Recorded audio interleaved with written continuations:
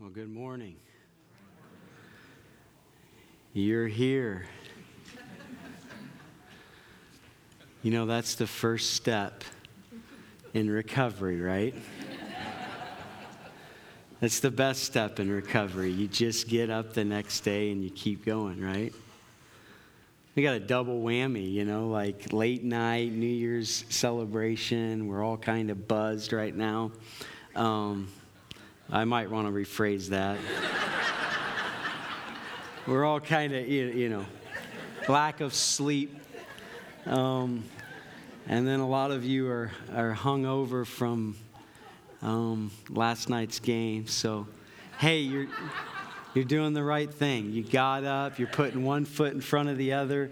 That's the way to recovery.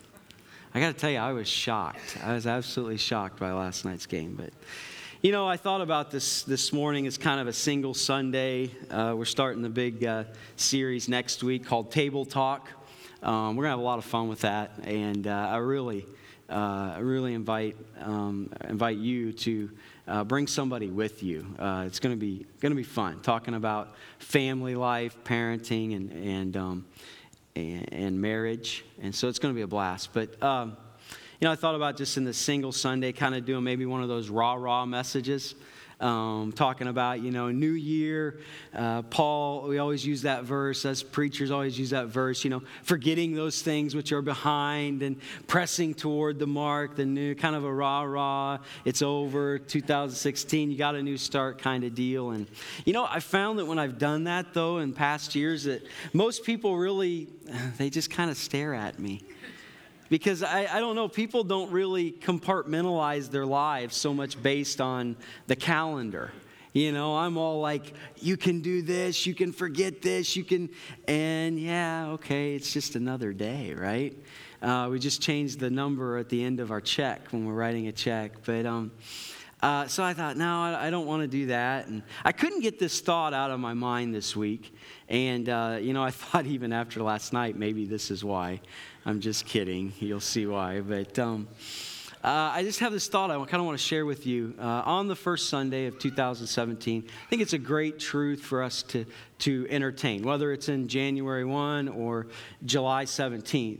But just want to share this with you. They say that a picture is worth 1,000 words. And so here, I just found this video that I thought, you know what? Here's some pictures that will help their mind start going the direction I want to go this morning. And you know what? Maybe as these pictures tell a story, maybe it'll put things in perspective for you guys after last night.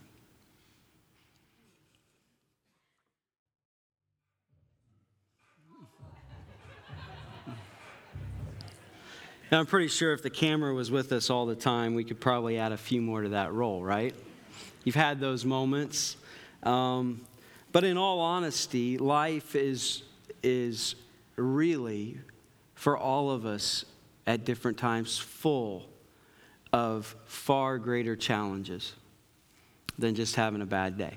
If you have a good insurance guy, you're set for some of those things, right?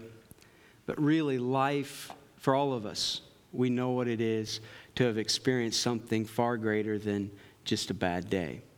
I remember in 2013, there were some tornadoes that swept through Oklahoma, in particular the Oklahoma City area, and specifically the town of Moore. I'm sure you remember images like this. You remember that in May 2013? That's Moore. That's some of the town. Just absolutely F5, 200-something mile an hour tornado swept through Moore. And what was particularly awful about this tornado was it stayed on the ground for 17 miles and 40 minutes. And unfortunately, it hit right during the part of the day, about 2:40, where it hit when school was still in session. And you remember, it hit a couple schools in Moore. One, specifically the Plaza Tower School. That's the school building. And 7 kids died that day. There's a couple more pictures. You remember that story? Remember watching those images on the news? just devastated a whole area. And the Nazarene church actually just went to an area called El Reno and just set up shop, and a whole community that had been wiped out. They just were there day after day after day. And about 12 of us from Mackey went. We just loaded up. I think maybe it was on a Sunday. After church, we just drove. And for those 5 days, we just did tornado relief in that little community in El Reno. It was amazing. Amazing. Especially proud of our church. The Nazarene church stayed there for months on end. Church after church would send a team. We'd rebuild. And the town basically said, hey, a lot of churches showed up on day 1, but they left by day 3 or 4. The Nazarene church stayed for weeks on end and rebuilt that community. And I got to be a part of that, and that was a whole cool scene in and of itself. But I remember one night we decided to drive down into Moore, and we parked kind of in that neighborhood. You could tell. It was just wiped out. And we walked up to that school. And I remember walking up to this just empty, vacant lot. Well, it really wasn't vacant because there was rubble. But, it was just empty, odd, in the middle of the city. But the tornado had literally flattened that thing, and then they had been removing all the debris. And I remember around that just empty lot was a fence. They had fenced off the area. And the fences were absolutely full of memorial type stuff. People from everywhere had come, and they had left something. A blanket or a stuffed animal or a card. And I just remember walking on that grounds, and it was the sun was going down. It was late evening. It was very quiet, very still. And I remember it was just one of those places, maybe because I knew what had happened, but yet sometimes you go to those places and there's a feel like something big has happened here. It was just that sense. And I remember walking around that area and just quiet and all those images and thoughts flooding through my mind. And in that area there was a tent where cleanup crews were they seemed like they would, that was their center. They had people almost around the clock just doing little stuff. And I remember over by that tent, they had the radio playing. And I remember they were playing K-Love. And it was one of those moments I'll never forget in my life. As I'm walking, as I'm kind of in my own world, absorbing all this, the radio's playing in the background, but it was kind of loud. And I remember this song coming on. I think maybe Sanctus Real, the Toledo group sings it. Hold on to the promises. You remember that song? Have you heard that song? Hold on to the promises. Jesus is alive, so hold tight. Hold on to the promises. And I remember just having one of those faith moments, crisis moments in my own life. As I sat there and looked around and thought about 7 kids dying, about all the injuries that were sustained. And listening to this song playing in the background, hold on to the promises.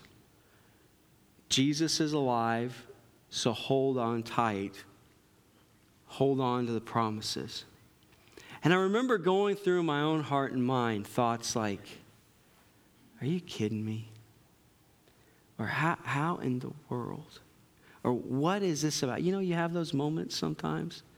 I remember it was just like the Lord was there with me, and He was allowing me to kind of have those.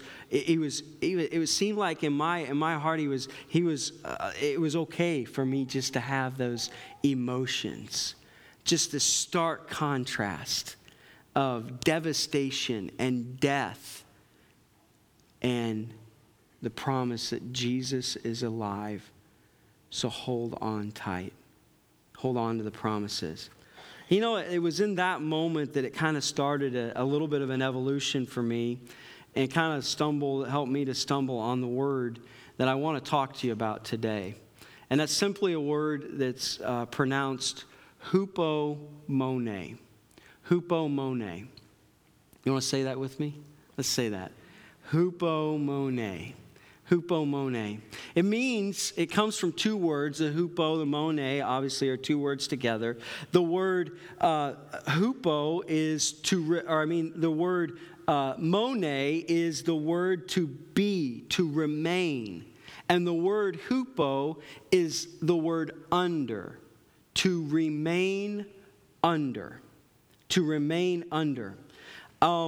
It literally is the word used in the New Testament over and over that describes a spirit which remains under the trials, the sufferings of this life in a God-honoring way, so as that in those trials and sufferings, we learn lessons that teach us things through those times.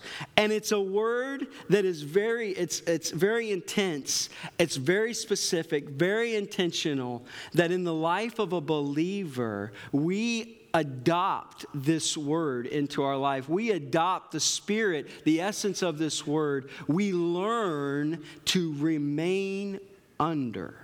In fact, it's very intentional that it is a word that tells us that we avoid trying to get out from under the trials and the sufferings. We do not try to be relieved of them. We remain under them. In fact, this word goes beyond just, okay, so I'm going to sit here and endure this, and I'm just going to get through it. It actually carries with it even a greater connotation, where it doesn't just sit down and accept things. And, I'm just going to hold on till I get through the end here. But it actually learns in the middle of trials and sufferings to be aware of what is happening. It actually takes on a life of its own where this stinks, this is terrible, I am hurting, but yet something is happening in the middle of this to me. And I embrace the trial or the suffering. I don't simply just turtle. You know what turtling is, right? That's my favorite phrase for I was quarterback this year. He turtles. As soon as somebody gets within 3 feet of him, he just puts his head down. Throw the ball! Turtling. It's not turtling. Like I'm just going to get under my shell and hope I make it through. It's literally, you know what, this stinks and it hurts, but I'm going to embrace it because I realize in the middle of it that there is something very, very, very valuable that can happen in this. It's hupomone. In fact, there's words to describe hupomone: steadfastness, constancy, endurance. These are synonym words. Now, if you were to look in the New Testament, there's another word, macrothemia, that has to do with enduring trials. The difference is both words are used to endure a hardship or suffering. The difference is macrothemia has to do with enduring suffering from somebody, from a person. It's always used when it's talking about things like bitterness and malice and anger or being mistreated. Macrothemia, endure that. Fight through that. Be strong in the middle. But it's always from a person. Hupomone is always a word used when we're dealing with the setbacks, the difficult situations of our lives. Now, I want you to watch how this word is used, hupomone. Look at these passages. James chapter 1, verse 2.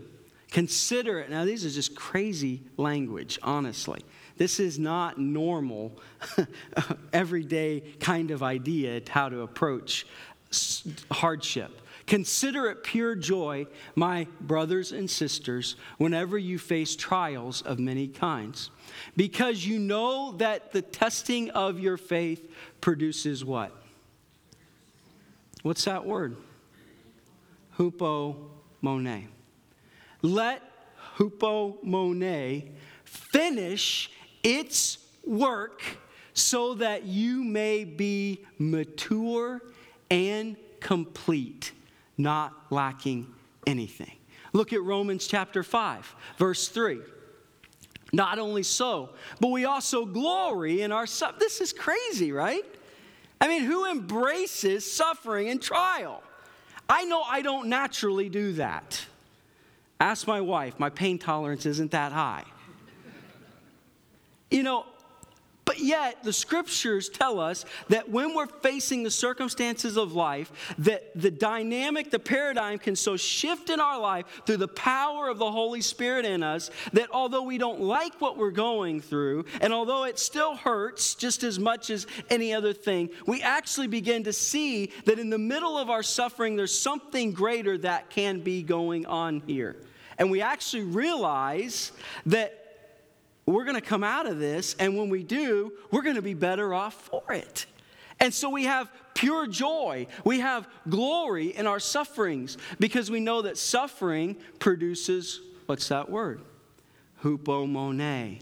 And hupomone produces character, and character produces hope. And hope does not put us to shame because God's Spirit, love, has been poured out in our hearts through the Holy Spirit, which has been given to us. Look at what Peter is saying. Different writer, same idea. James, Paul, Peter, they all understand this. His divine power has given us everything that we need for a godly life through our knowledge of Him who has called us by His own glory and goodness. Through these, He has given us His very great and precious promises so that we may participate in the divine nature. For this very reason, make every effort to add to your faith goodness, and to goodness, knowledge, and to knowledge, self-control, and to self-control, what? Perseverance. Hupomone. And to hupomone, godliness, to godliness, mutual affection, and to mutual affection, love. You see, in these passages where the writer is so intent on trying to help us see that God desires to do something with our life, to develop us, to shape us, we see that a key cog in the middle of that is this development, this taking on of this attitude of hupomone. I don't think it's any coincidence that two of the three that I shared with you finish with the concept of love. Love, it's the big deal, right? God is wanting to create the same attitude, the same disposition as Jesus Christ in our lives. And Jesus is the very epitome of love. He is the essence of love. You can't look at his life and not walk away and say, wow, that is love personified. That's God's plan, right? We all know Romans 8:28, to conform us to the image of his Son. And for that process to happen, to bring us to a point where then we can love, which is what everything hangs on, right? Love God, love others. Everything hangs on that. That the way for us to become people that are able to love God, all that we are, love our neighbor as ourselves, there's a process, a development of our character and our lives. And a key part of that is this idea of hupomone, of developing, of having endurance. This simply means words like this. If you ever want to see what God wants to do in your life, if you ever want to see it accomplished, you can't quit. You can't escape. You can't run. You can't come back when it's more convenient, and you can't come back when things start falling your way. You can't do it. You cannot quit. For God to do what he wants to do in your life, you have got to have this attitude of I am not going to quit. I mean, come on, like athletics, right? They train and they push themselves and they cause pain in their body Because they're doing what? They're building up strength through resistance, right? We get this idea in a physical world that, man, you're never going to accomplish what you want to accomplish, what you need to accomplish, if you haven't been tested, if you haven't allowed that testing to develop your character. If you've seen these people, right, that when it gets a little bit tough, they just quit. They just run, right? The job gets a little bit difficult. I don't know if I can handle this. I'm just done. I'm quitting. And so they never can reach in this life, they never can reach potential because they just quit when they face some resistance. And that is exactly what he is trying to reveal to us in a spiritual sense. That one of the attitudes, the mindsets that he wants to develop in us is this never quit, enduring kind of spirit, kind of attitude. I was thinking about this when I was writing me in the weight room, right? You say, what weight room? I did. I haven't for a while, but I enjoyed. A few years ago, gym membership, lifting weights. And there were some things I really enjoyed doing, right? The bench press. Because it seemed like you could see more results and you felt better about yourself when you saw all those weights going up, right? Some of you are like, what, all those weights? I'm telling you, I should have took a video. Right? And those days were good. Enjoyed that. There wasn't a lot of resistance because, maybe I wasn't pushing myself enough, but but I hated those certain leg days. I hated the way that it was tough. And so you know what was easy to do? It was either easy to skip it or to go half-hearted through it. And you know what I never developed? I didn't develop those muscles like I needed to, or like was intended, because I didn't hupomone it. I checked out. I jumped out on it. God's plan, part of the way he does this, is he allows testing, trials, suffering for a number of reasons, but one of those reasons is to bring us to a point where we develop a I'm not quitting attitude. An endurance that pays off, and it develops our character. It strengthens us as people, and then it allows him to be able to use us in ways that continue to develop us in Christ likeness. I mean, James chapter 1, as he said those words, he finishes kind of that thought in verse 12 when he says this. James chapter 1, verse 12. Blessed is the one who hupomones under trial, because having stood the test, that person will receive the crown of life that the Lord has promised to those who love him. It's an interesting, there's a story in the Old Testament that kind of gives us a really interesting peek into God's view, into God's kind of mindset about this. In Jeremiah 48, there's a judgment that is spoken against Moab, which was, of course, that country that was south and east of Jerusalem. It was a neighboring pagan nation. You can't read the Old Testament and not stumble across Moab. In fact, God had cursed the Moabites, and there was actually not to be allowed a Moabite in the house of Israel. That's kind of what the whole cool thing about Ruth is, the wonderful exception of Ruth being in the lineage of Jesus Christ. She was a Moabite. But in Jeremiah 48, verse 11, here's what he says. Moab has been at ease from its youth. You know what Moab's problem is Moab is ungodly, Moab is unregenerate, Moab is dissipated. But you know why? Because Moab has never had any problems in his life. He's been at ease from youth. And that has created this kind of, this is God's view of this. Watch. It says that he has been at ease from his youth. He has settled on his lees. Now, what? What is he talking about? Well, he is using this idea of wine, the process of making wine. Lees are the sediment that settles in the bottom of the bottle of the wineskin in the process of making wine.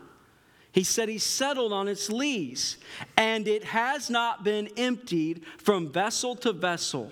Neither has he gone into captivity. Therefore, his taste remained in him, and his smell hasn't changed. What he is trying to say is he's using this imagery of winemaking. What would happen is they would take a wineskin, they would pour the juice in, they would allow it to wait, and as they waited, the settlement would dissipate to the bottom. They would take that, they would pour the juice into another wineskin. More sediment would go to the settlement. I said settlement, I'm sorry. Sediment would go to the bottom. They would do that again until there came a point that they would take a wineskin and they would pour it into that last jar, and there would be no sediment. It was this process of refining. He says they've never went from vessel to vessel. They've never been tried. They've never been tested. They've been at ease since their youth. He says they've never been in captivity. They don't know what it is to have trial and suffering. And what that does is it refines us.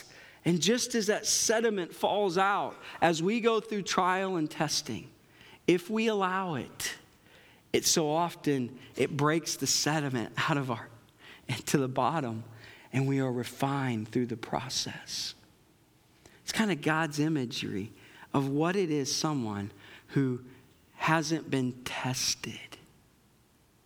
Obviously, in the New Testament, we see over and over that God allows trials, allows testing, because he's got a bigger purpose in view.